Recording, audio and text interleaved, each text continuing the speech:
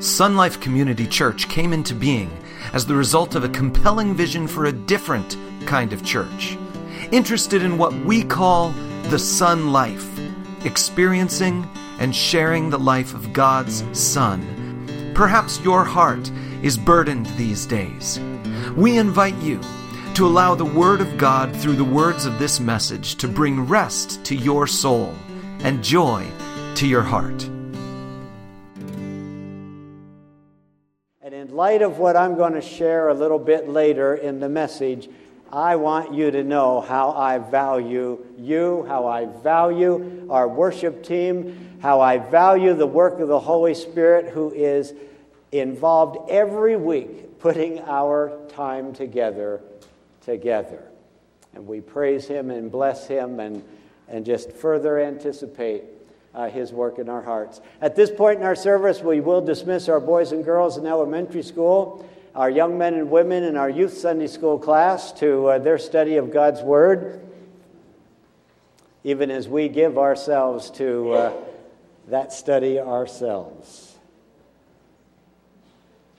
Let's bow in prayer, shall we? Heavenly Father, it's a marvelous thing for me to stand in front of this body of worshipers right now and to really believe the hosts of heaven have joined in with us. For they praise the Almighty God purely and fully, completely, and yet it's an inexhaustible need that they have to do so. To praise you, to worship you, to honor you, to adore you. Father, we can catch that by the person of your Holy Spirit who links us to the heavenly realms themselves. And Father, I can believe that even the hosts of heaven would just lean forward a little bit to hear what's about to be shared, what the Word of God has to say to us this morning. For your word is true. Your word cannot be broken. And we rely upon it. We stand upon it even as you stand behind it. So, Father, bless us now. Open our minds and our hearts, our wills and our emotions, that we might take in what you have for us. We ask this now in Jesus' name. Amen. Oh, I tell you, what a month. What a month to focus our attention upon the people we live with and fellowship with here at Sun Life Community Church. It's our membership month, the month of February. It's the month during which a brand new version of our Sun Life Community Church congregation is discovered. We're in the process of doing that. Just finding all you dear ones who say, I too am a follower of Jesus Christ. I too, along with these others, feel that this is the place where God would have me find my earthly Christian fellowship. And I commit myself to it. This is the month to talk about the very people God draws together in this place. And so we'll continue in this little series of messages for a few more weeks. We've titled it, People to Live With. That's what we do. We don't spend 24/7 with each other, but sometimes the moments we spend together in church, the moments we spend together in cell group, the moments you might spend together unexpectedly in the grocery store aisle, those are moments that can just kind of live on in your life and encourage you for a long, long time. We live with one another, and very special kind of people are these that we live with in this place. Here's our key scripture again. 1 Corinthians chapter 12, verse 27, Paul says, Now he was writing to the church in Corinth, but down through the years, God has preserved his words. And when we read it, these words by the Holy Spirit are coming right to us. You, Sun Life Community Church, are the body of Christ, and each of you is part of it. None of you are just filling a space. All of you, each of you is a part of this thing called the body of Christ in this place. So far, we've told ourselves, as we've looked through the scriptures, that the people who make up Sun Life Community Church are reborn people. Reborn people, new life in Christ. The people who make up Sun Life Community Church are resilient people. And they are responsive people. And just last week, as we thought about some very, very important things, we recognize we are reflective people. Well, here's today's key identification. The people who make up Sun Life Community Church are resolute people. How many of you had that on your R list? I wonder what he's going to do next. I wonder what R words there are. They're resolute people. That means, you got it right there on your sheet, they are people who are steadfast and sure. People who stand strong in the midst of life's ever-changing circumstances. These are great people to know. People who don't bail out, give up, walk away. They are steadfast and sure. They stand strong in the midst of life's ever-changing circumstances.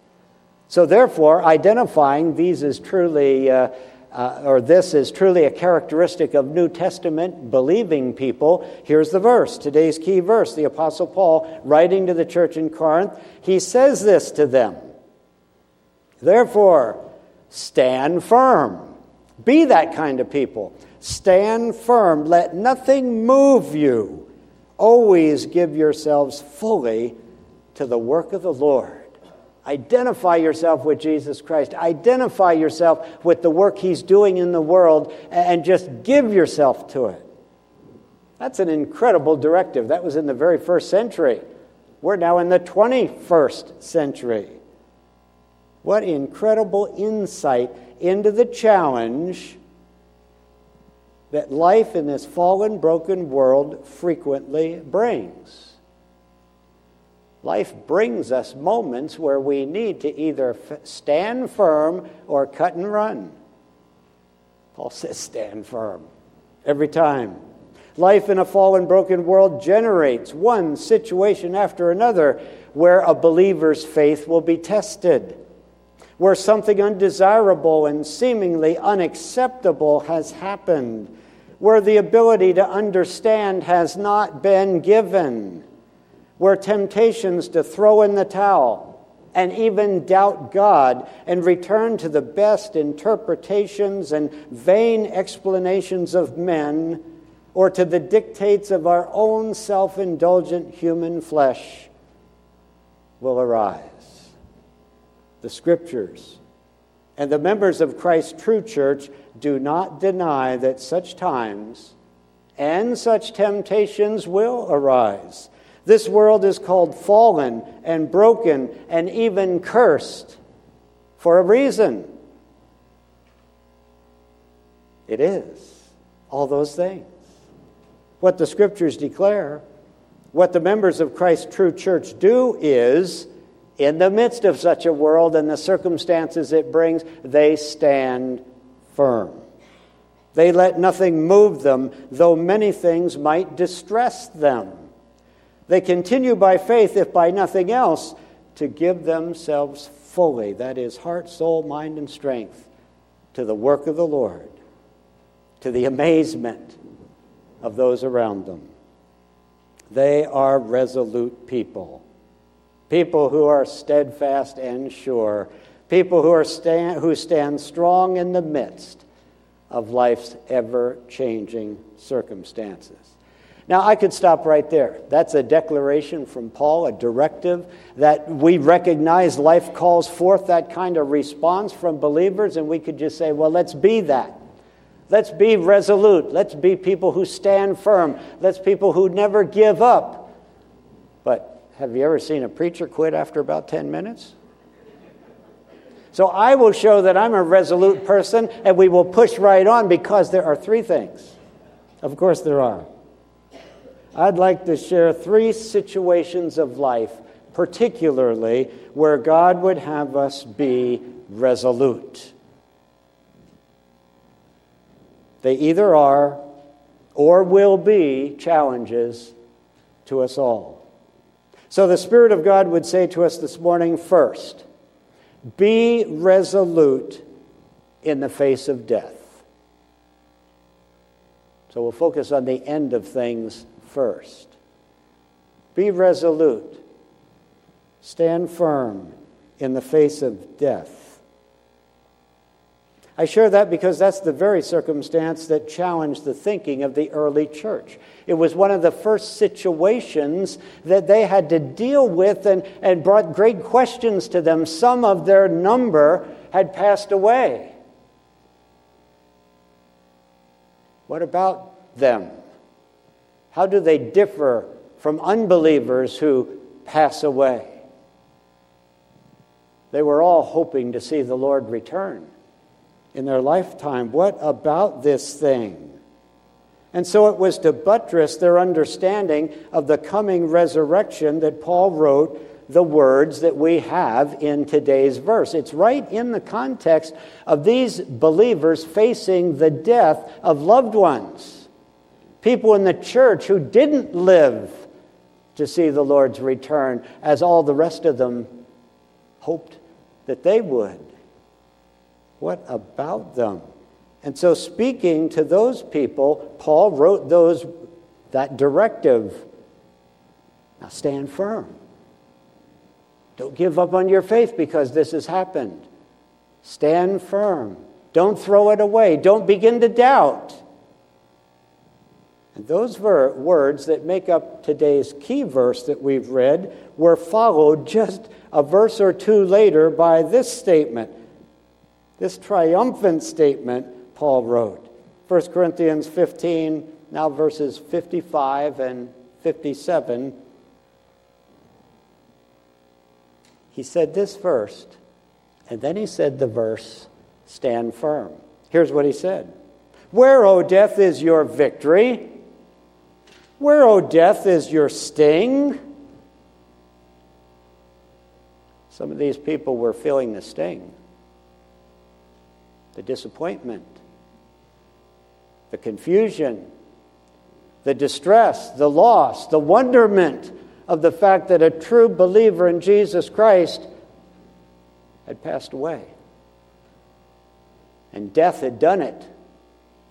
So Paul says, where, O death, is your victory? Where, O death, is your sting? Thanks be to God. What do we thank God for in the midst of this? He says, He gives us the victory through our Lord Jesus Christ. That's what our God does. That's what Jesus Christ has accomplished. God is able to give us victory even over death through our Lord Jesus Christ. And then in verse 58 he says, therefore, that's why the therefore is there. Therefore, stand firm. You who still breathe the air around you, you stand firm. Do not despair. Do not give up. Do not throw away. Do not doubt things that God hasn't given you the answers to. Just stand firm and trust and believe. You see, believers, Paul is saying, need to see death as a defeated foe. Christ has triumphed over it. There were believers in other churches who were having the same struggles.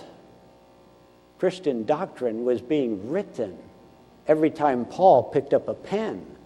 But before he picked it up and wrote something down and mailed it out, there were believers with wonderment about what does all this mean? How does this happen? How does this fit together? And by the way, what about death? And so Paul wrote to the Thessalonians. 1 Thessalonians chapter 4, verse 13 and 14, he wrote these words. He says, Brothers, we don't want you to be ignorant about those who have fallen asleep. Those who passed away, those who have died, those who have been laid to rest in the grave.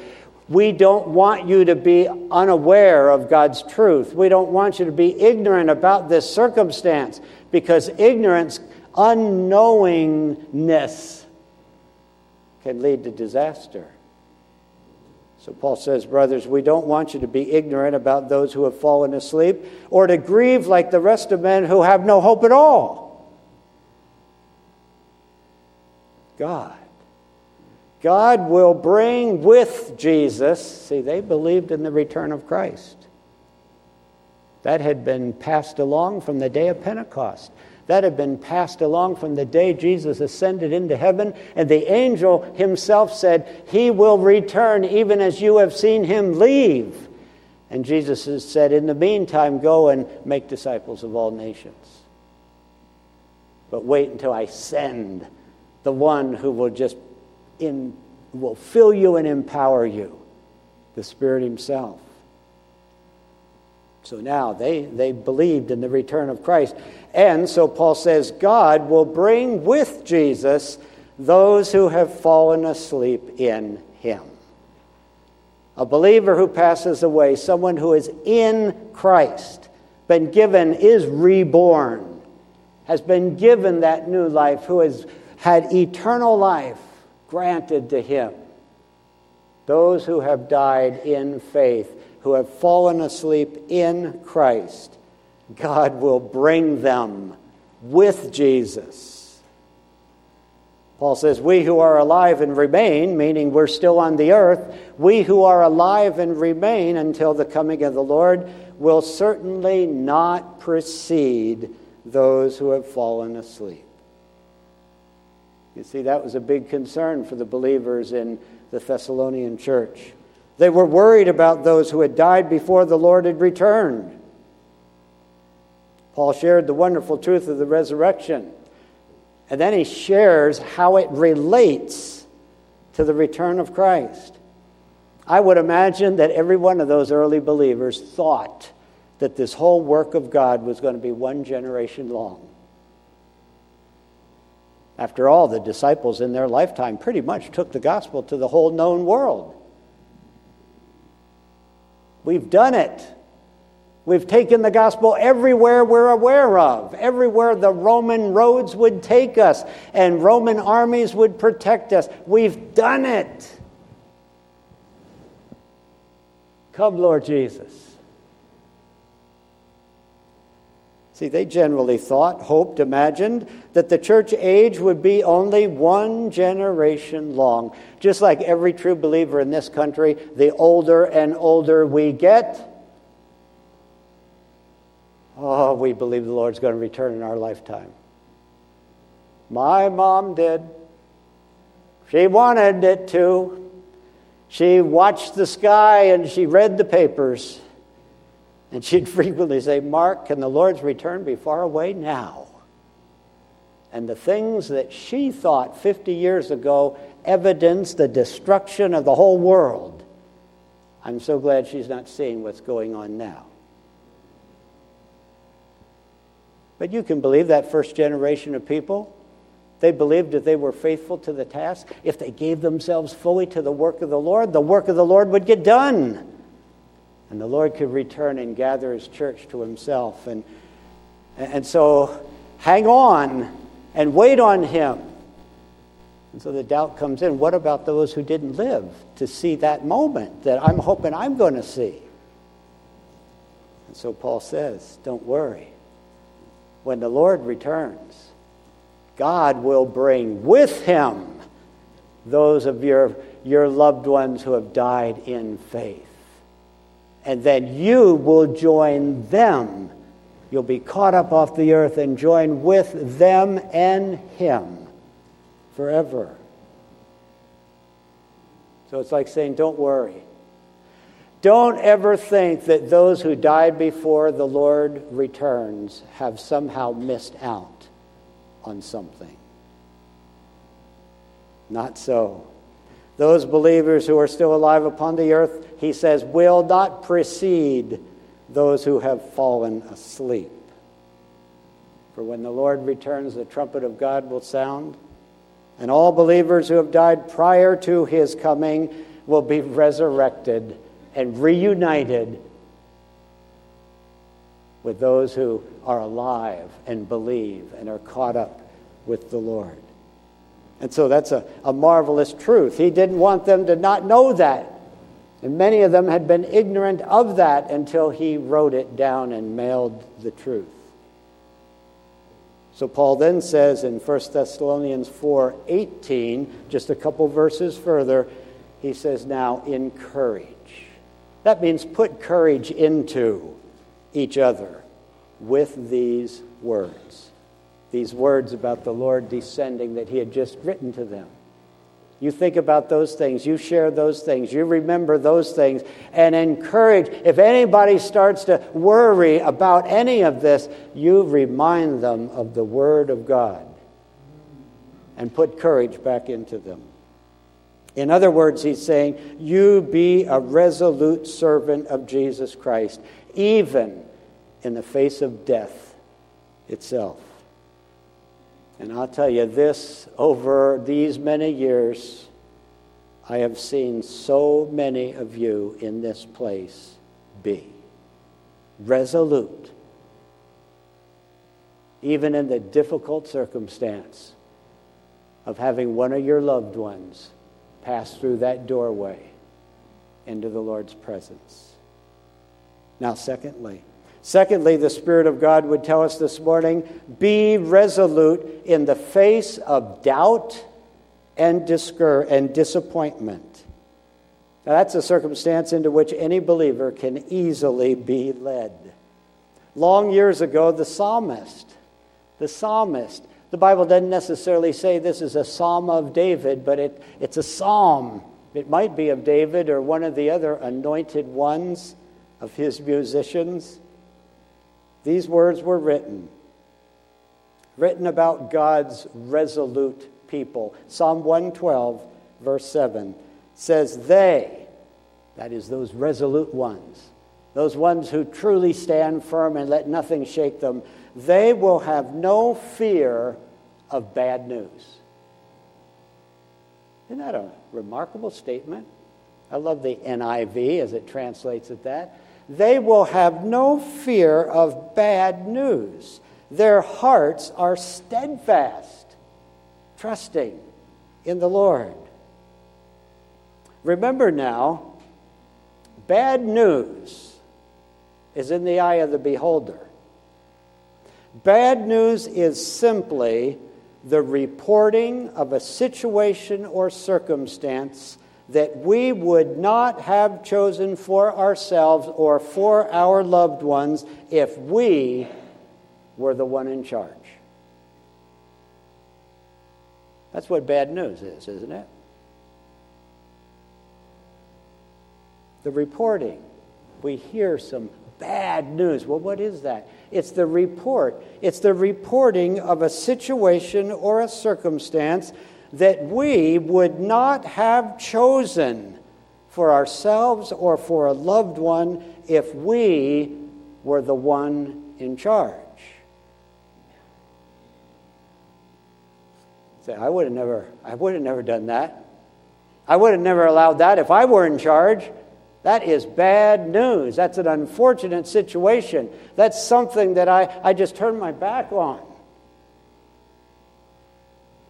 However, you see, the reason that we can remain steadfast, that believers can be resolute in the face of what would be considered bad news, is that we know and we firmly believe that the one who is really in charge is profoundly wise, is lavishly loving, is preeminently trustworthy, even as he is mysteriously purposeful. We know that he works in and through all things for our good, and so we trust him with it all. What the world calls bad news is simply an opportunity for us to be resolute and steadfast in our faith. This, our earthly companion Pneuma, the Holy Spirit himself, enables us to be. And this also, over the years, I have seen so many of you be. This very circumstance, Linda and I and others have seen this very week, as Lacey Hill, who's in the hospital this morning, as Lacey Hill, Lynn and Ren's daughter, a mother, and a wonderfully radiant Christian young woman as she received a diagnosis this week of MS. Linda and I went in to see her just after that was sort of confirmed. She was waiting some further tests on just what degree she might be dealing with. But we were there, and let me tell you, her face in that hospital bed just glowed. Just glowed as she assured us that she knew her life and her future, whatever it turns out to be, were in God's hands. And that was all she needed to know. That's what she said. It was just news, just a report, a change of condition, information about a situation, but her God was in charge of that. And her life has newly, in a wonderful way, just months ago been given to Him completely. And her face just glowed with that peace, with that joy, with that commitment that my God has His hand upon me in this circumstance, and I'm His. Speaking of these things reminds me of a dear child of God and a brother in the Lord, Ron Carlson, who was the first convert of this ministry almost 29 years ago. Ron poured his heart and soul into our newly formed Sun Life ministry. He covered many bases for us. Those of you who go way, way back remember Ron. He was our custodian. He took care of every physical need that needed to be made. He was our graphic artist. He did our membership cards. He did the things that we visually saw in the church. And after 16 years of that kind of service to the Lord in our fellowship, Ron fell strangely ill. It took quite a while to determine what was wrong, as his body, almost like one system after another, was just giving out. And then it was discovered that in the little apartment where he lived, the stove in that apartment had been leaking for some long time carbon monoxide. And his entire body was poisoned by it. And little by little, one thing failed, and then another thing failed. He suffered much under the hands of the doctors who attended him and who sought to find those early answers for him. And the last time I saw him, he was in the ICU unit of one of our local hospitals. He was in a most weakened condition. But he mustered the strength to relate to me the elements of his story that I had not previously been aware of. He told me what he did so that he could make this public announcement to me. And so he told me all these things, all these circumstances, all these situations, all these things that others might call disappointments or maybe even mismanagements of his life and his body. He told me all that so that he could make this statement. His last words to me were these. He said, "And Pastor Mark, I want you to know that all of this has not affected my faith one bit." Amen.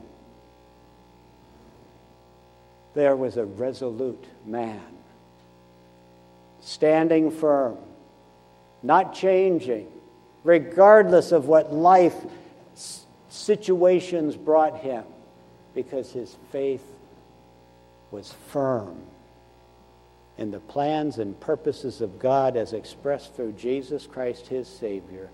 And Ron passed away before we even discovered some of the wonderful joys of walking with the Holy Spirit. It's just Ron was walking with him anyway. The Spirit was with him. Now, thirdly and finally, I want to just share this morning. Be resolute. This is a topic, I don't think I've ever heard Pastor Mark use that word or deal with this topic, but here we go. Be resolute in the face of the demonic, in the face of death, in the face of doubt and disappointment. Be resolute in the face of the demonic itself. That's a circumstance that besets what we could call today's woke church. There's a demonic presence in the world. We know that. The Bible declares that to be true. Satan himself, as the prince of the darkness, was present in the Garden of Eden when he led the first woman and the first man into sin, and he permanently marred and scarred the human race. He was present in Old Testament days when he beguiled the people of God and even the leaders of the people of God again and again. He was present in the wilderness as Jesus was being prepared for ministry. He spoke his lies through Peter when Peter challenged the great truth that Jesus had just shared regarding his sacrificial death. He entered into Judas and drove him into the unpardonable sin of betraying the Son of God himself. He became the enemy of the true church of Jesus Christ, and he sought to distort its teachings and confuse its people through all the long centuries that it has functioned on this earth. I believe that Satan today, is approaching the apex of his destructive work. Satan has invaded the organized church and is fulfilling these words written long ago by the Apostle Paul. Paul wrote them in the first century in his letter to Timothy, instructing Timothy how to watch over the church, how to be a pastor to them, what to be concerned about. And here's what Paul said, 1 Timothy 4:1. He says, the Spirit clearly says. Paul was writing this by inspiration, no question about it. The Spirit clearly says that in later times, some would abandon the faith and follow deceiving spirits and things taught by demons. I like the old King James version of that phrase. It's a little bit more alliterative. The King James refers to them as doctrines of demons. Now, let me clarify some things. I'm not just talking, when I use that phrase this morning, I'm not just talking about the leniency and the laxity concerning the cravings of the flesh that has beset the American church during my lifetime. I'm not just referring to the fact that professing Christians today use language and engage in activities that were absolutely unthinkable to believers of an earlier age. I'm not just pointing out the fact that the part of the population that claims to be Christian has just about as much sexual sin and just about as much marital unfaithfulness and just about as much indulgence in self-gratifying behaviors as the unbelievers around them. I'm not even primarily talking about the fact that a good part of the church crowd in America has come to a kind of peace with, if not outright support for, the desecration of the God-created male-female gender designations and the male-female marriage covenant. The mutilation of a human body for the purpose of self-recreation is simply an exercise of technology gone amok. The fact that announcing a child's gender at birth can be considered a form of child abuse is enough all by itself for God to rouse himself, even as he did in the days of Noah. Surely, the angels assigned God's bowls of wrath are standing at the ready. All of that is going on. But that's not what I would address this morning primarily. What I'm really talking about, you see, all these other things that I've mentioned have primarily been the result of man's fallen, sinful nature expressing itself within a culture even a church culture that possesses little or no restraint. That's explanation enough for all that list of things I mentioned. But what I'm specifically addressing this morning is the fact that professing members of and leaders of recognized Christian churches are involving themselves in and are perverting the gospel of Jesus Christ by delving into New Age spiritual fantasies that are without a doubt, truly doctrines of demons. There are Christian musicians and widely known Christian pastors and teachers who are talking about connecting with their spirit guides and who are receiving power and healing from the very stones of the earth that they choose, or as they would say, those stones have chosen you. And then they name them. Name those stones with the very things that hinder themselves, the very things they would like removed from their lives. They name those stones, carry them with them, and then allow the vibrations generated by the minerals in those stones to draw all negative and emotions from the person. I read some of that just a few days ago. Listen to some people actually teaching and saying those very things. These are teachers who suggest that the New Age movement has stolen away many of the secret truths of the Christian faith. And it is up to us to take them back and regain the very power that God has placed as creator in all material things. I came across some teaching this week regarding the use of sanctified imagination, which encourages a person to imagine yourself in heaven and imagine yourself conversing with Jesus, and then courageously and authoritatively declare with the authority of prophecy that what you have imagined is in fact of divine origin. And so you speak these things within the church. You speak these things to one another. For after all, that sanctified imagination is an incredible tool in the hands of God. One of the most prominent of these churches and teachers is located right here in California, with a following that is worldwide. It's a church body that continues to publish some of the most popular music that is used in worship services today. I'm not going to name names, but let me tell you this. When you listen to Christian music on the radio, be sure that the catchy phrase that catches your ear, the catchy thought that seems, like that, see if you can put a Bible verse to it. See if it matches up with anything that you know to be biblically true. Or does it just strike a chord with you? Does it have a tune and a phrase and kind of put an image in your mind that you might find helpful and healing and encouraging? You listen. You ask yourself those questions.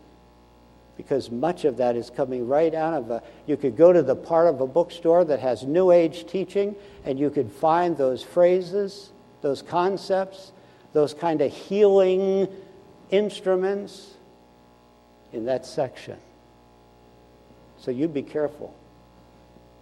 These are doctrines of demons that have been around from the beginning of time. And now, as Paul told Timothy, they can be found in what's called the church. So I can easily imagine myself, Satan dancing in the aisles right along with the congregation, in such places.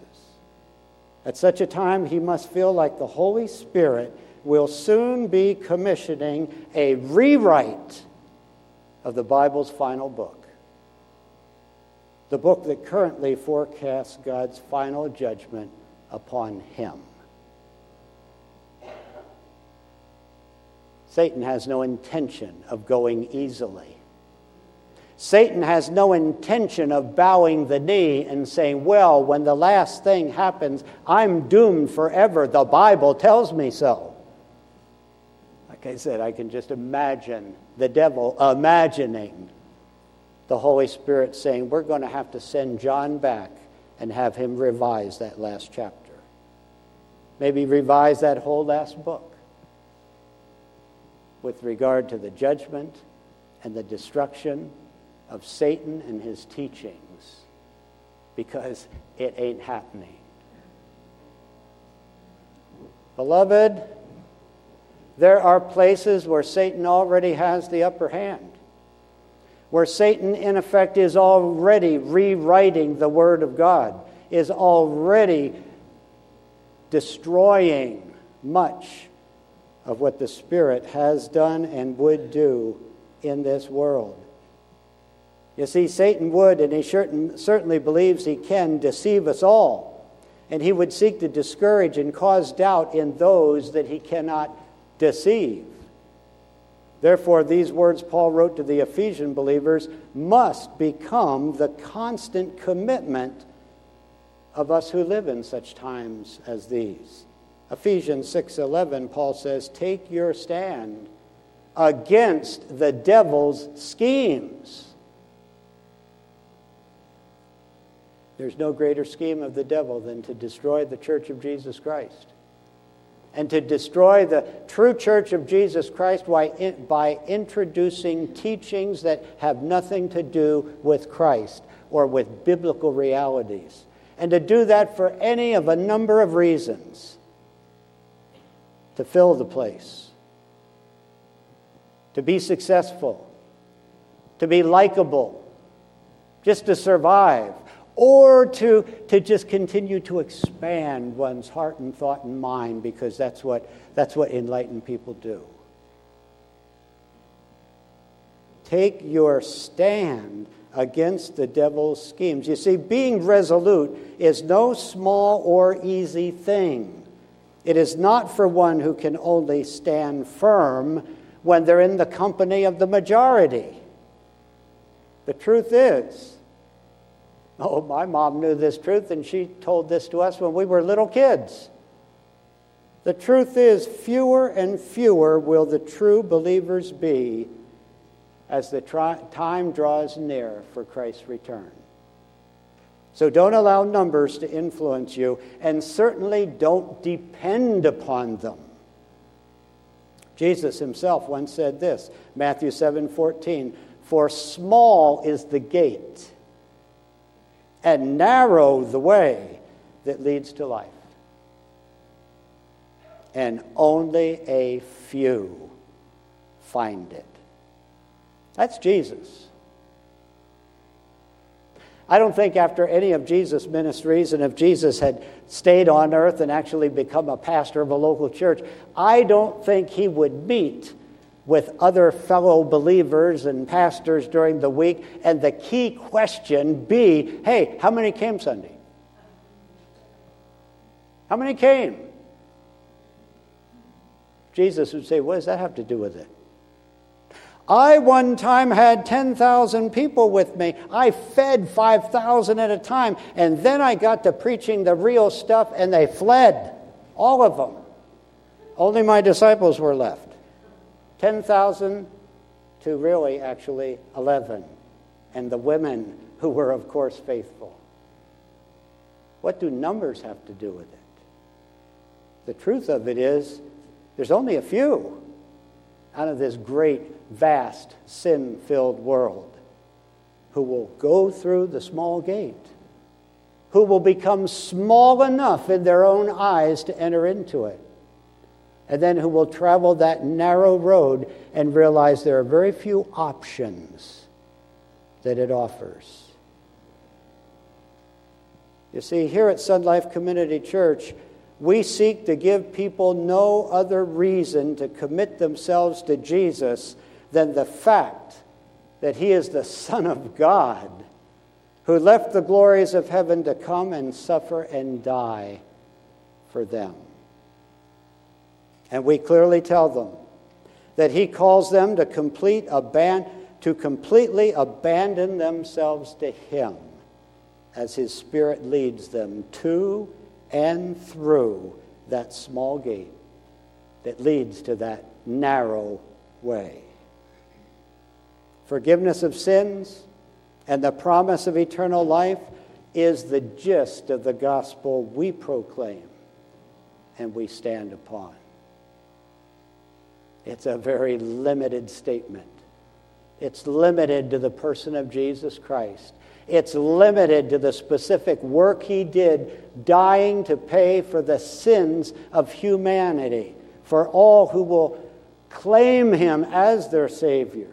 It's limited to him, and it's limited to that proclamation and that declaration and that surrender of ourselves to him, the denial of our own selves, own will, own way, own thoughts, and to simply take up our cross and to follow after him, and to verify everything we're following by the written word of God, lest we get astray with some novel thought of men, even an attractive one. That's what we seek here. That's what we desire here. And with all of that, we desire, the Spirit of God calls us to be resolute, to stick with the plan of God, to stick with the call of Christ, to stick with the person of the Spirit who will walk us faithfully and productively through everything that comes our way. Amen?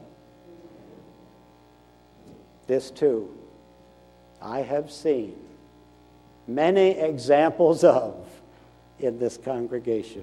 Here now is today's final thought. Blessed indeed.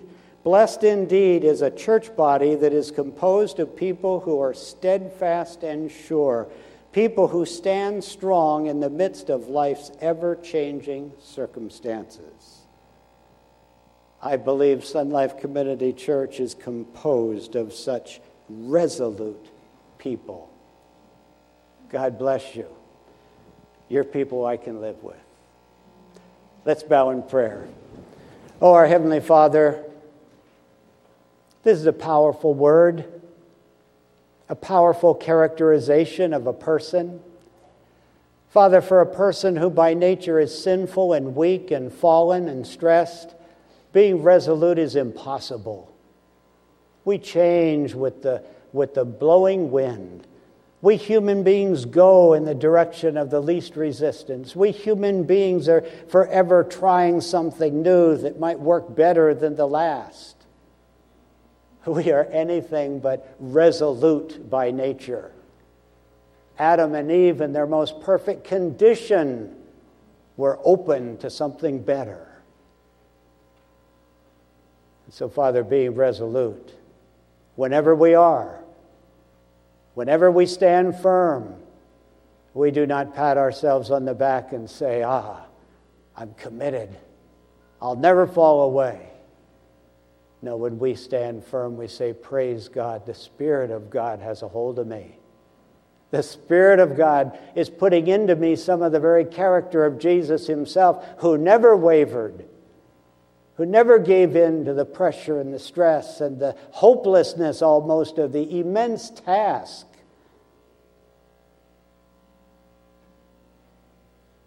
Oh, Father, but by your Spirit, a group of people can, as a whole group, become characterized by a resolute nature. Nothing moves them. Nothing deters them from their commitment to Christ. And Father, I pray that increasingly we would be such people, and we would know our feet are on a narrow path, that brought us, that leads from that small gate. Because it's only Jesus. It's only Him. He's the only way, and then His way is the only way to live. Father, we commit ourselves to that. We state our commitment, and we pray by the grace of God, by the Spirit within us, that we would be resolute in that commitment. For I ask you this in Jesus' name and for the glory of His church. Amen. We hope this message has inspired you to live the Son life together with us. If you are near Apple Valley, California this weekend, we invite you to join us in person Sunday morning or through our live broadcast.